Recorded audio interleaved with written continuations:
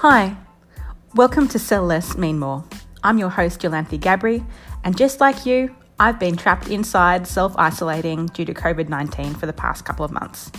Happily, in that time, I've had time to write, to think, to work on my business, and yes, to record a couple of podcasts. In this special pandemic Keeping It Clean episode of Sell Less, Mean More, I speak with Edward Clayton, a young entrepreneur who's at the helm of prolific Melbourne cleaning company Made to Clean. Edward's pretty charming as well as insightful, and in this interview you'll get bits and pieces of information that should inform you if you're thinking about going from being a sole trader who's perhaps using contractors through to becoming an employer. There's also heaps of stuff about pivoting your business when unusual, unprecedented, pandemic-y times strike. I hope you really enjoy this podcast.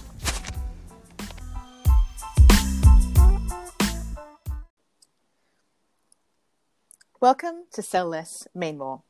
I'm your host, Jolanthe Gabri, and today I'm joined by Ed from Made to Clean. I met Ed a few years ago now at a co-working space in Brunswick when Ed had just begun his business. At the time, I knew that it was cleaning, and I really thought the name Made to Clean was pretty cute.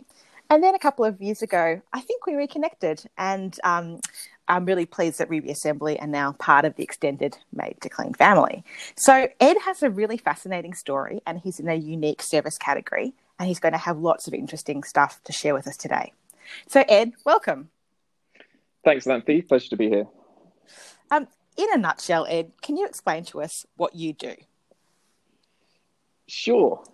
So in a nutshell, I own and manage a premium cleaning company called Made to Clean. It's all about, for me, growing the business and managing and looking after my staff, and I suppose nurturing the company. And so when you were a smaller Ed, what did you imagine that you'd do? Was it cleaning? And how has your career taken you to this particular place? Good question. I can tell you for sure that I didn't say I want to own a cleaning company. Okay. It depends how far back I go. When I was about 3 years old, I wanted to be a mother duckling. That didn't work out very well.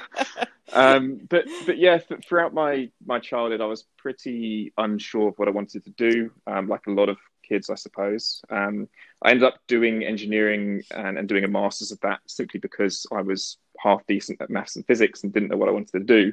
And I was told that a degree like that gives you a lot of optionality to kind of look into different fields. So when I first came to Australia, I started in an engineering role for a couple of years, but I did always know that I wanted to work for myself. That was something that was instilled of me from my dad, really. He worked very, very hard and was very successful, but he didn't have a great work-life balance and always told me, the way to win in life is to work for yourself. I ended up, I think I wasn't sure what I wanted to do, knew I wanted to run a business. And as soon as I got an opportunity to start something, whatever kind of business it was, I seized that and kind of went from there. So how did you identify that cleaning presented a gap in the market that you wanted to fill? Sure. So it was quite funny, actually. When I was working as an engineer, I'd come off the back of actually doing a sales job where it was actually door-to-door sales, and I was working very long hours and working extremely hard. And I then moved into an engineering job where they couldn't actually give me enough work at the time. I was getting through my job, with about half a day to go, and would kept pestering them for more work, but they couldn't fill me up with time. So I was spending time online on a popular forum called Reddit. I'm not sure if you or some of the listeners would know. I'm sure they would. I think we do. Yeah. And I was just looking at other people who'd started businesses and found someone who, I think it was in Chicago or somewhere in the States, and they'd started a cleaning company, and they'd said how they'd recognized that in their states, you couldn't book a cleaning service online. So I quickly jumped on Google and was looking through Melbourne. And I noticed that there was a huge number of cleaning companies, as there are. It's a huge market, but all of the websites were very out of date. They seemed like they'd been made maybe 10 years ago, and none of them allowed you to book a service online. So for me, that was the niche. It was right. You have to call up a company, they kind of take some information, then they call an operator, and then they get you call you back, and then they have to come out to your house and give you a quote. And it was all really laborious and kind of old school. So that was the point where I was like, right, if I make a nice looking website, make a nice online booking platform, there's an opportunity to kind of get my foot in the door and go from there. And so would you say that your main driver is business ownership and the independence and potential of balance that comes from that? Or is it essential services as an industry that attracts you? Was the cleaning business this opportunity that you've taken advantage of wonderfully? Or is it this vehicle to experimenting with business ownership? Yeah, it's a good question. I think it's definitely the business ownership for me. I definitely wasn't coming into the role thinking, right, I want to get into a service business, or I want to get into providing cleaning services for people. It was more that I was very aware from a very kind of young age that the flexibility that comes with running a business, the ability to make your own decisions, and I suppose direct things in the way that you'd like to go, was something that I wanted to follow. And I think that, to be honest, I'm sure that a lot of people will agree that managing a business, there's a huge number of similarities across any kind of business. You could be managing a cleaning company, you could be managing a tech company. A lot of the skills, a lot of the things you need to do day to day are extremely transferable and very similar. So I think that really managing a business and growing a company, it doesn't, there is, of course, things that are specific to your industry and specific to your company, but there's a lot of similarities. And I think that you have to do a lot of the same kind of work and have the same kind of results to be successful in whichever kind of business. So when you first kicked off with Made to Clean, what did your intuition or your gut suggest about how you needed to connect with customers? Because you clearly identified that the customer probably wanted more ability to communicate via the website, by booking via the website. But did you go on gut with your communications, or did you look to consultants? How did you work that out? That's an interesting question. I think that a few of the things I recognized were from doing a bit of market research. And for that, it was, I recognized that I think there was a lot of frustration in the service business industry about getting poor quality contractors or poor quality service. So for me, a big part of it was, yes, the online booking and making that easier and more convenient, but it was also about providing a premium level of service. So it was about finding maybe a smaller section of people who wanted to pay a bit more, but they wanted to get a premium level of service. That was probably one thing. And the second thing I think I really wanted to focus on, which might have just been a personal thing, it might have just been, again, from researching other businesses, but it was about providing just that real grade A, top quality customer service. I think a lot of people talk about that, and it's easy to say, yep, customer service is our absolute number one goal. But for us, I think to really embrace it and for it to really work, I tried to implement the philosophy that we wanted every single person who did business with Made to Clean to walk away feeling happy or feeling good about the interaction that they had. And that was literally the number one priority. So it doesn't matter if we lose money, it doesn't mean, whatever it costs. If a customer is, what doesn't want to pay, or they want some kind of solution, that we'll provide it. And I think that was something that really has paid dividends. And I think that, we've got a very good reputation online, and that's because we never want someone to walk away thinking that we've, done wrong by them or anything like that. And I think a lot of companies, maybe they start with that philosophy, or I'm not sure, but from looking around and doing a lot of research, I think a lot of other companies maybe get that wrong, or maybe they forget it along the way when they get a little bit larger. But really having that as a focus has really, really helped us. Yeah, I'm really glad that you've drawn so instantly to the focus on excellence. I have been mentoring different kinds of businesses for a long time now, individually with business owners. And sometimes when I sit down with somebody for the first time, they'll almost ask for a formula, and they'll be like, how did you work out what business to do, and what are the 8 or 9 steps you do to make sure that your business works? And I'll kind of respond really frankly, and I'm always focused on what is it that you will want to do with excellence repeatedly? Because if that excellence isn't there, I'm just not sure that you can actually, I don't know, I'm just not sure that it can have longevity, particularly in service-based industries where referral is so important. I mean, if you're a volume trader, if you're in fast-moving consumer goods, you're Kmart, I guess there's different expectations. But in your case, you're in people's homes, and that's a real privilege. And I imagine it's a space where customers can feel high levels of anxiety. So I'd really love to know, what kind of steps have you got in place to assure customers of their safety so they feel, like this is going to be okay, like they're going to be respected, like it's going to be okay? What steps have you got? For sure.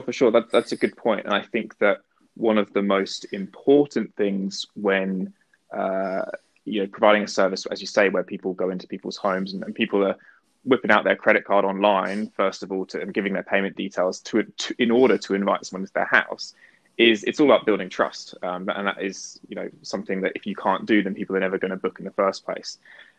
So I suppose that there's a number of things, and it all comes back to that buzzword of communication, I suppose. Whether it's on the website, we've got a number of reassurances to customers showing the kinds of steps that we take before hiring or before sending out cleaning teams. And that really comes down to the vetting of the teams, whether it's, the recruitment process we have is pretty thorough, from phone interviewing to inductions to interviews to background checking, and things like police checks and making sure they have insurance is a big thing. And then I think from that process onwards, it's really keeping in constant contact with the customers. When they make bookings, there's a lot of information that's sent to them through our email confirmation systems. Whenever they have questions or concerns, they can send us a text or give us a call within business hours, and they're always going to get someone on the phone, within a few seconds or within a minute or so to be able to answer those questions. So I think it's about providing information to the customers and that information being what they want to hear. And also being present so that if they have any concerns, they can get in touch with us very quickly. So COVID-19 has presented challenges to all businesses and is particularly difficult for face-to-face businesses, which yours is. How have you pivoted in light of the pandemic, and how has it affected your business? COVID-19, the hottest topic of 2020. Hey? Yeah. Well, first of all, look, it absolutely affected us in a huge way. We came into around middle of March with probably the most successful week on record, and then that was followed by about a 50% drop in our job numbers within about 10 days. So everything really fell off a cliff for a little while. But the thing for us was there was a few factors that allowed us to keep going, and it's really going to help us come out of this. And the first thing was we were deemed, an essential service and were able to continue. We just needed to make sure that we were taking very, very strict precautions. So we immediately put in place a number of procedures in terms of making sure that the staff that we had that were working hadn't been traveling, that they were completely fit and healthy, they were wearing PPE, all these sorts of things. So we first of all took precautions to make sure that our staff were safe to be operating, and those policies seem to be updating and changing every day because of how things were developing and so quickly. But the number one thing that we've been doing, and I think it's been really, really successful, is we've been communicating through a number of different platforms, whether it's on notice board to our cleaners, whether it's through emails to our customers or daily updates on our website. We've been just constantly letting people know what we're doing, the changes that's happening, how it's affecting us, how it's affecting the country and the population of Melbourne or Australia. And I think that constant touching base and updating people of what's going on has been really, really well received. We've let people know that if they wanted to put their cleans on hold, it's completely fine. And we've provided support bases for when they can get in touch with us, or we can get in touch with them down the line when they want to resume. We've really, I think, been relatively successful in keeping that connection with our customers, so that now, as things are starting to get a little bit more optimistic, and hopefully things continue to improve in the way that they are, we're very confident that we're going to bounce back, and we're going to see lots of our customers that we've missed so much over the last couple of weeks. So it was really upping communication and kind of thinking strategically about safety for everyone. Exactly. Yeah. As an entrepreneur, businesses usually make a decision early on, which is about, is success for us about volume at a particular price point that's affordable to most, or are we, going to be more specialty and niche at a premium cost? What does success look like for Made to Clean? Is it going to be just volume, or is it going to be specialty at premium? How have you worked around that? Good question. One that I'm very happy to answer. I've always been very much on the side of providing a higher level of value at a higher cost, and over, I suppose, going for volume. I think, and I've written about this a few times, because I think that there's always going to be the larger company. There's always going to be that, say, if you go into like fast food, let's say, there's always going to be McDonald's who can make a burger for cheaper and they can market it in a different way. But you're always, as a small business or as an entrepreneur, I think, going to have an advantage wherever you make a product which has more value, which you can provide something more speciality, and you make more money on, or you make, it's more valuable for the customer and for you as a business. So very, very early on, we decided to go for that more premium service, to target a smaller number of customers, for those who wanted to pay a little bit more, but to actually get more from what they're paying as well. I think it's a lot easier to manage, because you only have to manage 100 customers, but you make $10 per customer, rather than managing 1,000 customers and making $1 per customer. Naturally, you don't have, as a small business, you don't have systems yet to manage a huge number of customers, and don't have that kind of infrastructure. So I think that it's definitely an easier way to start, at least. And maybe if people wanted to go for that higher volume, it would be kind of easier down the line. But for us, definitely the more value and the smaller number of customers. That tends to be the way that, that's certainly the way that we approach our business, because I guess cleaning can mean, in terms of service delivery, it could mean anything. It could mean anything from a quick vacuum and wiping down of the kitchen sink to a much more comprehensive offering, which is what I've experienced from your business. Note of disclosure, I do actually use Made to Clean, and I had never used a cleaner before, but I do like to work with businesses who work with my business, because I always think it's a virtuous circle, but I also don't like cleaning. So I decided to use Made to Clean, and I think that there's actually a lot of stigma around people. I think there's stigma for women in hiring cleaners in a bit of a way, because you're meant to maybe not like it, but you're kind of meant to do it. Anyway, I would say that if you're a business owner like me, it is definitely worth hiring a cleaner and prospecting for that hour and a half, and potentially winning business rather than cleaning yourself. That's the way I look at it, Ed. I'm like, okay, I've got a cleaner, so I'm going to prospect. I'm going to work on the business for an hour and a half. I feel like that's a good trade-off.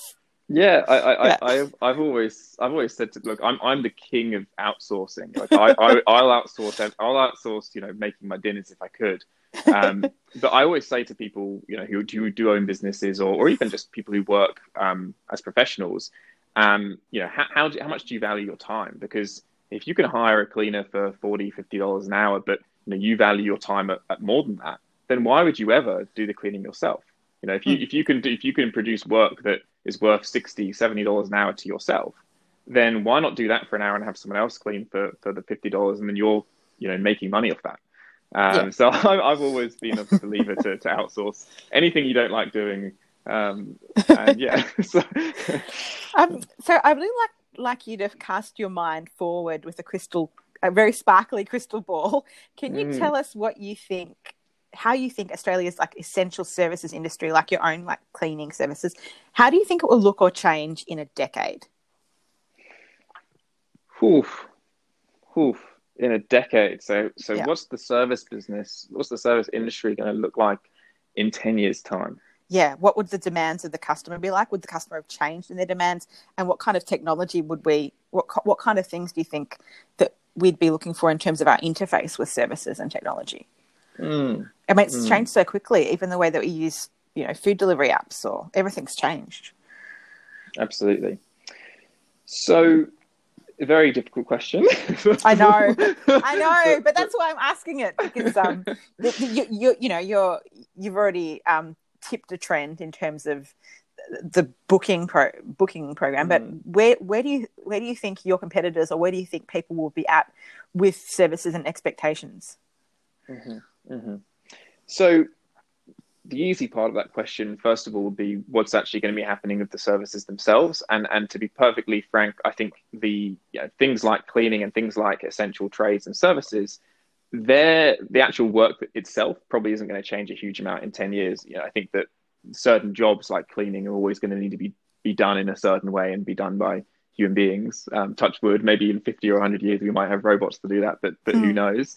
I think as you were kind of touching on just then, the changes will they'll have the most impact on the way we manage, the way we book, and the way we I suppose communicate through or to the services. And I think that it's all going to be, I think, just more I don't want to say automated, but I think it's just going to be a lot more there's going to be a lot less calling up of say calling the office and making requirements. I think it's going to be a lot more people have you have your kind of high-tech app that you can simply you can order from, which we already do have, I suppose, but I think it's just going to be a development and a kind of building on those kind of pieces of technology so that people can access, they can view their booking, they can see it happening on their app, they can manage and track it in certain ways. So I think it's really going to be a building on those kind of systems that we already have, and those processes becoming more and more seamless.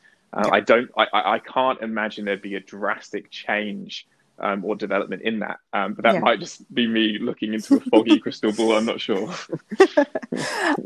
So how did you imagine that being in business would look? And are there any stereotypes that you thought might apply that you realize are completely untrue?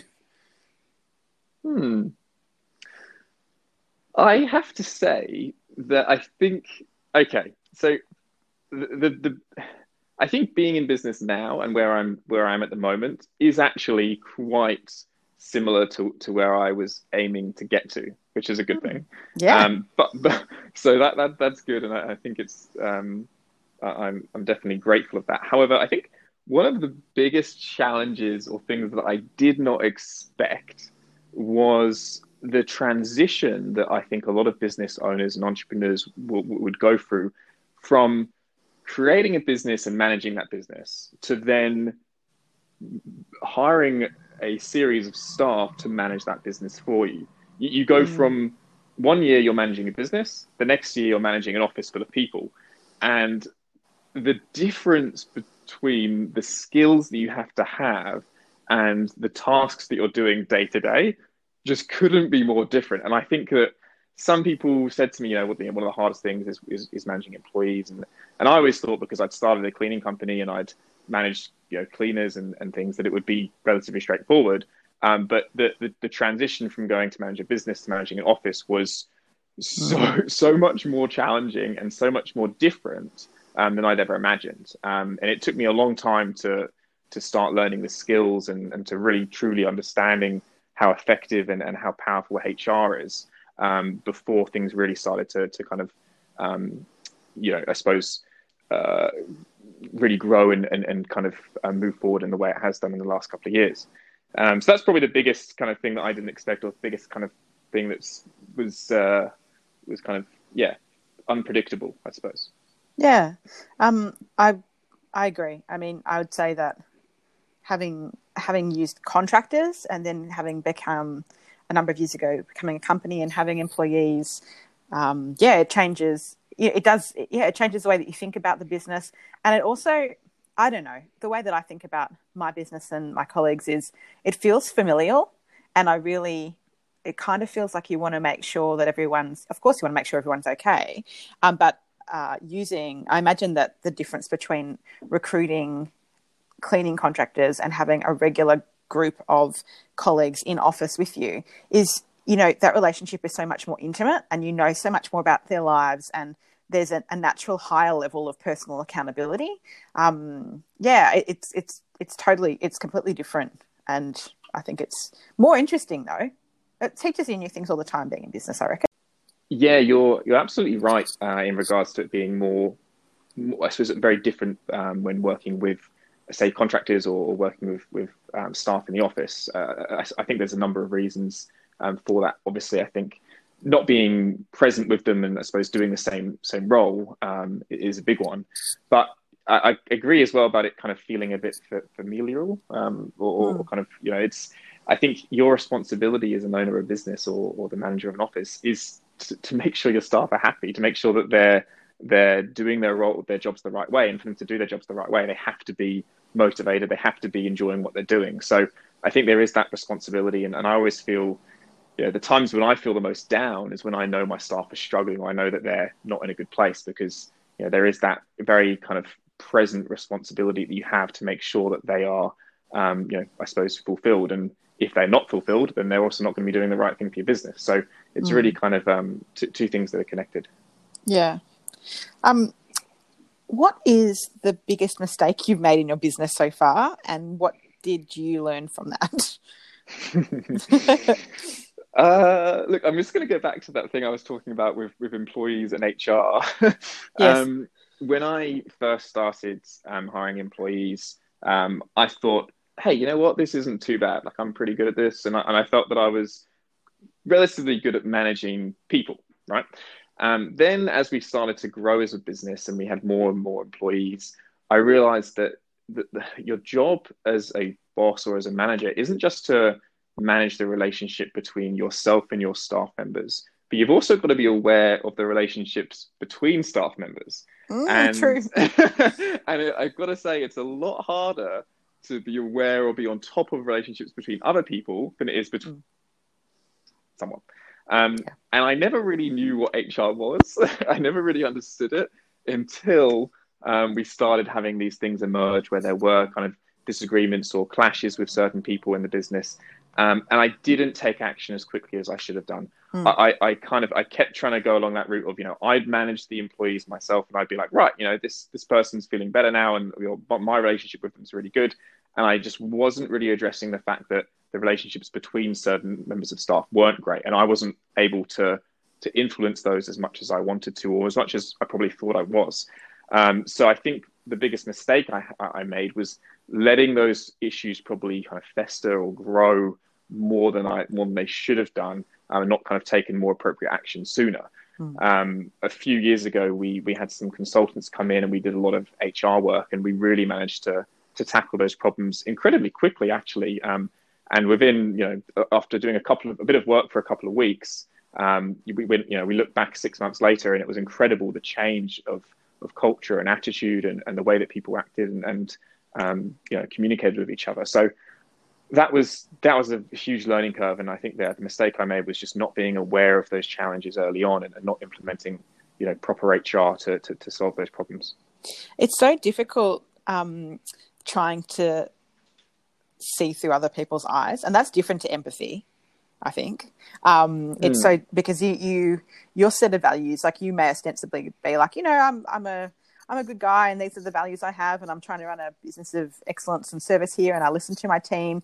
But it's those interpersonal dynamics that are, they're really hard to register. But also, how good and efficient is it when you hire people who know exactly what they're doing? It tends to solve the problem much faster, and it's incredible. It reduces your in a harder business sense. It mitigates terrible liability, I think. Yeah.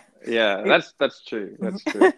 But I do think I never had as much respect as I did for HR until we had a lady called Heather come and do some HR with us, and it was the impact that she had and the results that it had and on the staff and on everyone's outlook was incredible. So yeah, never appreciated or respected as much as I did until we had to use them. That's wonderful. And in closing, one final question. What's the next audacious step that you'd like to make in connection with the people who use Made to Clean? The next step in connection. Right. So the next step that we're really trying to take, and that's something that I think we're already trying to do at the moment, is we're trying to embrace the philosophy of changing our customers from being just customers into being fans of the business. Yeah. That's something that I've read a lot about. I see you see in popular companies, big names are easy examples like Apple. People love their Apple products, and they're massive fans of the business. What we're trying to do, and this is very, it's a long road, but we're trying to nurture our audience and nurture our customers so that they have more of a connection with the business, and they see us more as not just a cleaning company that they use for their services, but something that they have a real connection to, and we really kind of build a relationship with them through things like social media, and those different kind of portals to connect to them. So I think that's something that we're definitely trying to do. I think you can describe it as audacious in some ways, because who's going to be raving about their cleaning company? It's not something you go to parties saying, "Oh, hey guys, check out my cleaners." But I think it's something that we can definitely work towards, and I think it'll be really, really powerful for the business, and also just creates more positive feeling between us and our customers. I think that it's really interesting that you've noted that people aren't going to a barbecue and raving about their cleaner, for example. But when you look at the behaviour of people in Facebook groups, particularly perhaps highly female populated Facebook groups, even in hard business categories or similar, if somebody pipes up and says, "Who's your cleaner?" or "Who's your masseuse?" or "Who was your doula?" the amount of recommendations, if this is, I guess it's a gendered comment, but if women really like a product, they will definitely refer to that, even if it's daggy. Yeah, absolutely. Or even if, because once you feel like it's a part of your life, by the fact that you're exchanging money for it, you're approving of it, and thus you want to share kind of that with other people. So I think that the fact that you understand that people do have the potential of being fans is very true. And sometimes businesses in the service categories, I mean, you're cleaners, but we represent people who are accountants or lawyers. Sometimes they have this blockage where they're like, "Oh, everyone hates lawyers, everyone hates accountants, nobody wants to talk about them." That's not true, because whatever we're paying for as humans, when you pay for it, you're kind of buying into that story, and you want to share it with your people. Agreed. And also I'd say, on the contrary, even if people were saying, "Oh, all accountants are rubbish," or no one likes estate agents, or things like that, that's an opportunity, because if you are then the one accountant, let's say that was true, even though I don't think it is, but let's say that you're the one accountant who actually you make a fantastic impression on someone, or you're the one estate agent that someone says, "Oh, you're actually you buck the trend," then everyone's going to rave about you, because they're going to you're going to stand. It's a lot easier to stand out against people who aren't particularly popular than it is against a load of popular people. So if anything, it's an opportunity. Very true. Yeah, it absolutely is. Hey, Ed, that was a really great interview. I'm going to put links to Made to Clean in the show notes for this podcast. And I guess stay clean and keep functioning through COVID-19, Ed. Thanks so much. It's been an absolute pleasure. Stay safe. Thank you.